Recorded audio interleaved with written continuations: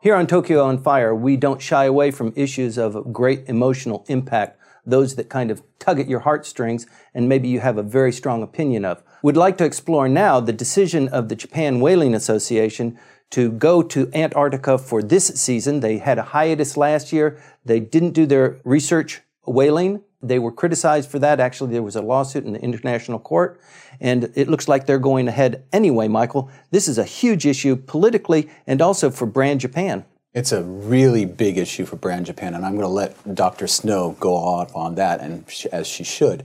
I'm just going to say that the plan that they put forward is that instead of killing 1,000 minke whales in Antarctic waters, they're going to kill only 333.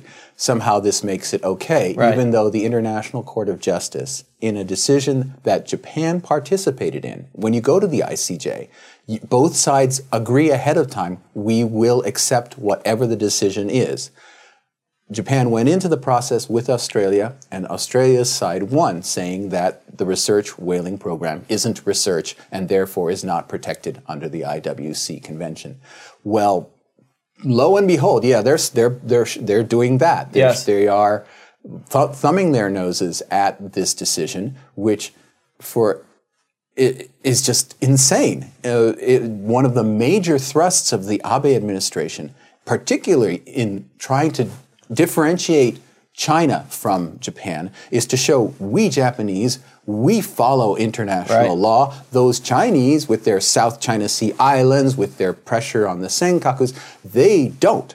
Yes. That's where we do, they don't, we're better. Well, not only that, but this attempt to integrate Japan with Australia, with New Zealand militarily, this runs totally counter to that. And they're trying to sell the submarines right now. Right. How are they going to go to them and say, you can trust us in signing a contract, when just a few months before they say, we're going to go into a court proceeding with you. We don't care about that court proceeding. This is just madness. Dr. Nancy Snow, you don't have to be a card-carrying member of Greenpeace to really feel viscerally angry at this sort of action. I was on Facebook, and my Facebook timeline blew up. Nick Cole, who's the director of the Masters in Public Diplomacy program at USC, said, you ought to look at this. He tagged my name, and it was people just one after the other saying, not going to Japan, in so many words, very upset with the announcement of this resuming of the killing, whether it's 300 or 1,000.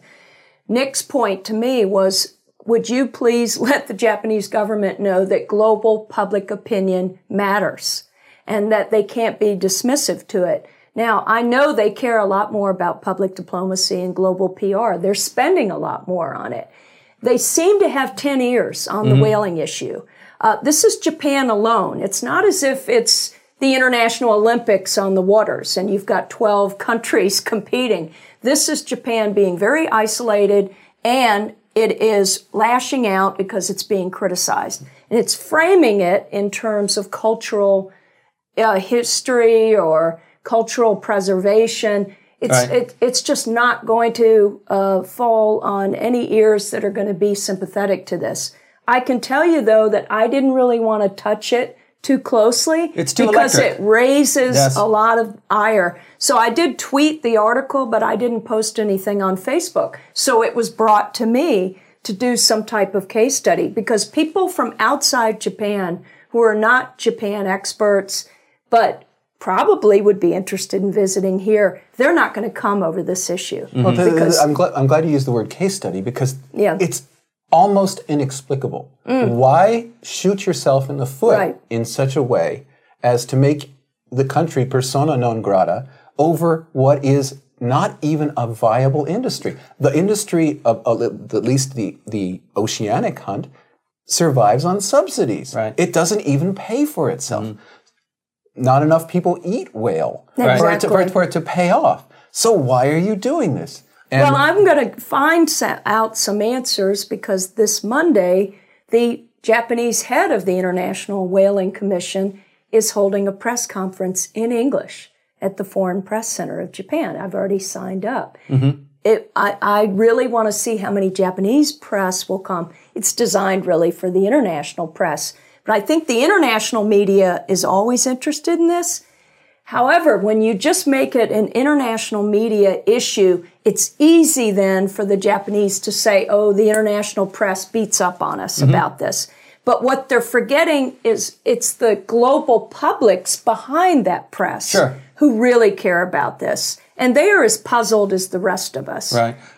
Part of the political economy, I mean, really cynically, is really base. And that is, if you looked at the announcement of the departure of the ships for Antarctica, you say, and the byline is from Shimonoseki, Yamaguchi Prefecture. Who is the representative for Shimonoseki? Prime Minister Abe Shinzo. Oh boy. It's home ported in his district. The fleet is and the mothership are home ported in his district. Is this just appealing then to his core constituents? Well, I think we see this all the time, don't we, Michael? That a certain industry association or a certain specific industry group has sway over the politics completely out of proportion to what their numbers might dictate. In this case, the ships are based mostly in Mr. Abe's district, but the whalers actually come from the infamous town of Taiji. Okay, that's the one in Wakayama, which is documentary. That's right, the Cove. Those folks not only go after dolphins, they also provide most of the hunters for the oceanic whaling hunt. And it's not the Antarctic hunt is only one of the two that Japan conducts. Very quietly, it conducts one in the North Pacific every year as well. Well, no longer so quietly. Well, strangely, because of the pressure of Australia and the absolute support the Australians. I was in Sydney last year, and when I went to Sydney, there, right next to the National Maritime Museum, and in fact, a guest of the National Maritime Museum was the Sea Shepherd Society's latest and best vessel, which, ironically, the Sea Shepherd Society quietly and very, very wisely bought from the Japan National Fisheries Agency. So they knew they have Mitsubishi quality. Okay.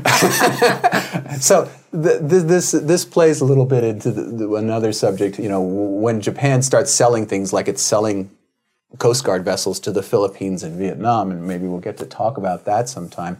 Blowback, yes, it hurts. Yes, it and does. In this case, the Sea Shepherd, the Sea Shepherd Society is going to be chasing Japan with its own vessels. Mm-hmm. I'm greatly concerned that there will be some accident. There might be a loss of life, but right now it's a loss of face for Japan because they're really going to lose people over this. Mm-hmm. And this has been around even when I was here, when I returned to Japan after a 16-year gap in 2010, I was asking people about whaling then and the dolphins because people always bring it up with me when they know that I live in Japan. Mm-hmm. So it's not going away, whether they want to be quiet about it or not. Japan wants to be part of the new normal. Japan wants to have a permanent seat on the UN Security Council. It may fight side by side with the U.S. It's selling this technology to other countries that have more progressive global values in certain areas. And whaling is one that other countries have said it's not worth it. Right. And there's no explanation for this. So I'm very curious what this head of the International Whaling Commission is going to say. Because I think we're all there. We're kind of like not hunting for whale, but, you know, to use the expression, we're sort of loaded for bear, as we say in the U.S., which is an unfortunate expression, too. Well, you know, speaking of constituencies, they serve whale at the diet lunches, I think every Wednesday, is it not? I think it's Friday, but Is it Friday? One day is Whale Day. It's whale day, and you can get your full. Yeah, and it's. You mean it's a buffet? It's No, not no, a no, buffet. it's- It's on the menu. You It's can on the order. menu. You can have tempura or you can have whale. You can have. Let's see. I think they have curry. Whale curry is one, and deep fried whale is the other. Right. And it's again, it's a very childish gesture. It's sticking it to the international community. Yes. And you sit there and you say, why? Well, it's kind of like the constitutional issue, too. I mean, the Japanese take umbrage at other people telling them Right. what your culture should be and how you should preserve certain aspects of how you got from where you were to where you are now. And so I understand some of that, and I understand the desire to preserve those things. But I think this issue it's just a puzzle to me, because electric. basic 101 public diplomacy is monitoring Exactly. global public opinion. It doesn't mean that you have to shift That's- and play to everybody's whims. It has to do with managing reputation, the timing, your messaging. Yeah, it's just giving you more information. And I know that the Japanese government, which is really controlling a lot of PD, cares about that. But to be this sort of dismissive, I really, I don't quite understand it. And I've been trying to figure it out for years. Well, you'll get to see what Mr. Morishita has to Yes. say, and he's said a lot of things that have driven people crazy over the years. I don't think he will get me to the point where I will then want to go to the special Let's Eat Whale Day. Yes. It's a diet. Well, with that, we hope that all safety to the fleet and the people who are protecting the interests of the Australians as well are preserved. And also, we hope that maybe the numbers 333 whales is actually a number that the Japanese Whaling Federation follows. We'll stay tuned to this issue. We'll report to you on it as the issues come up to our attention. Thank you very much for watching.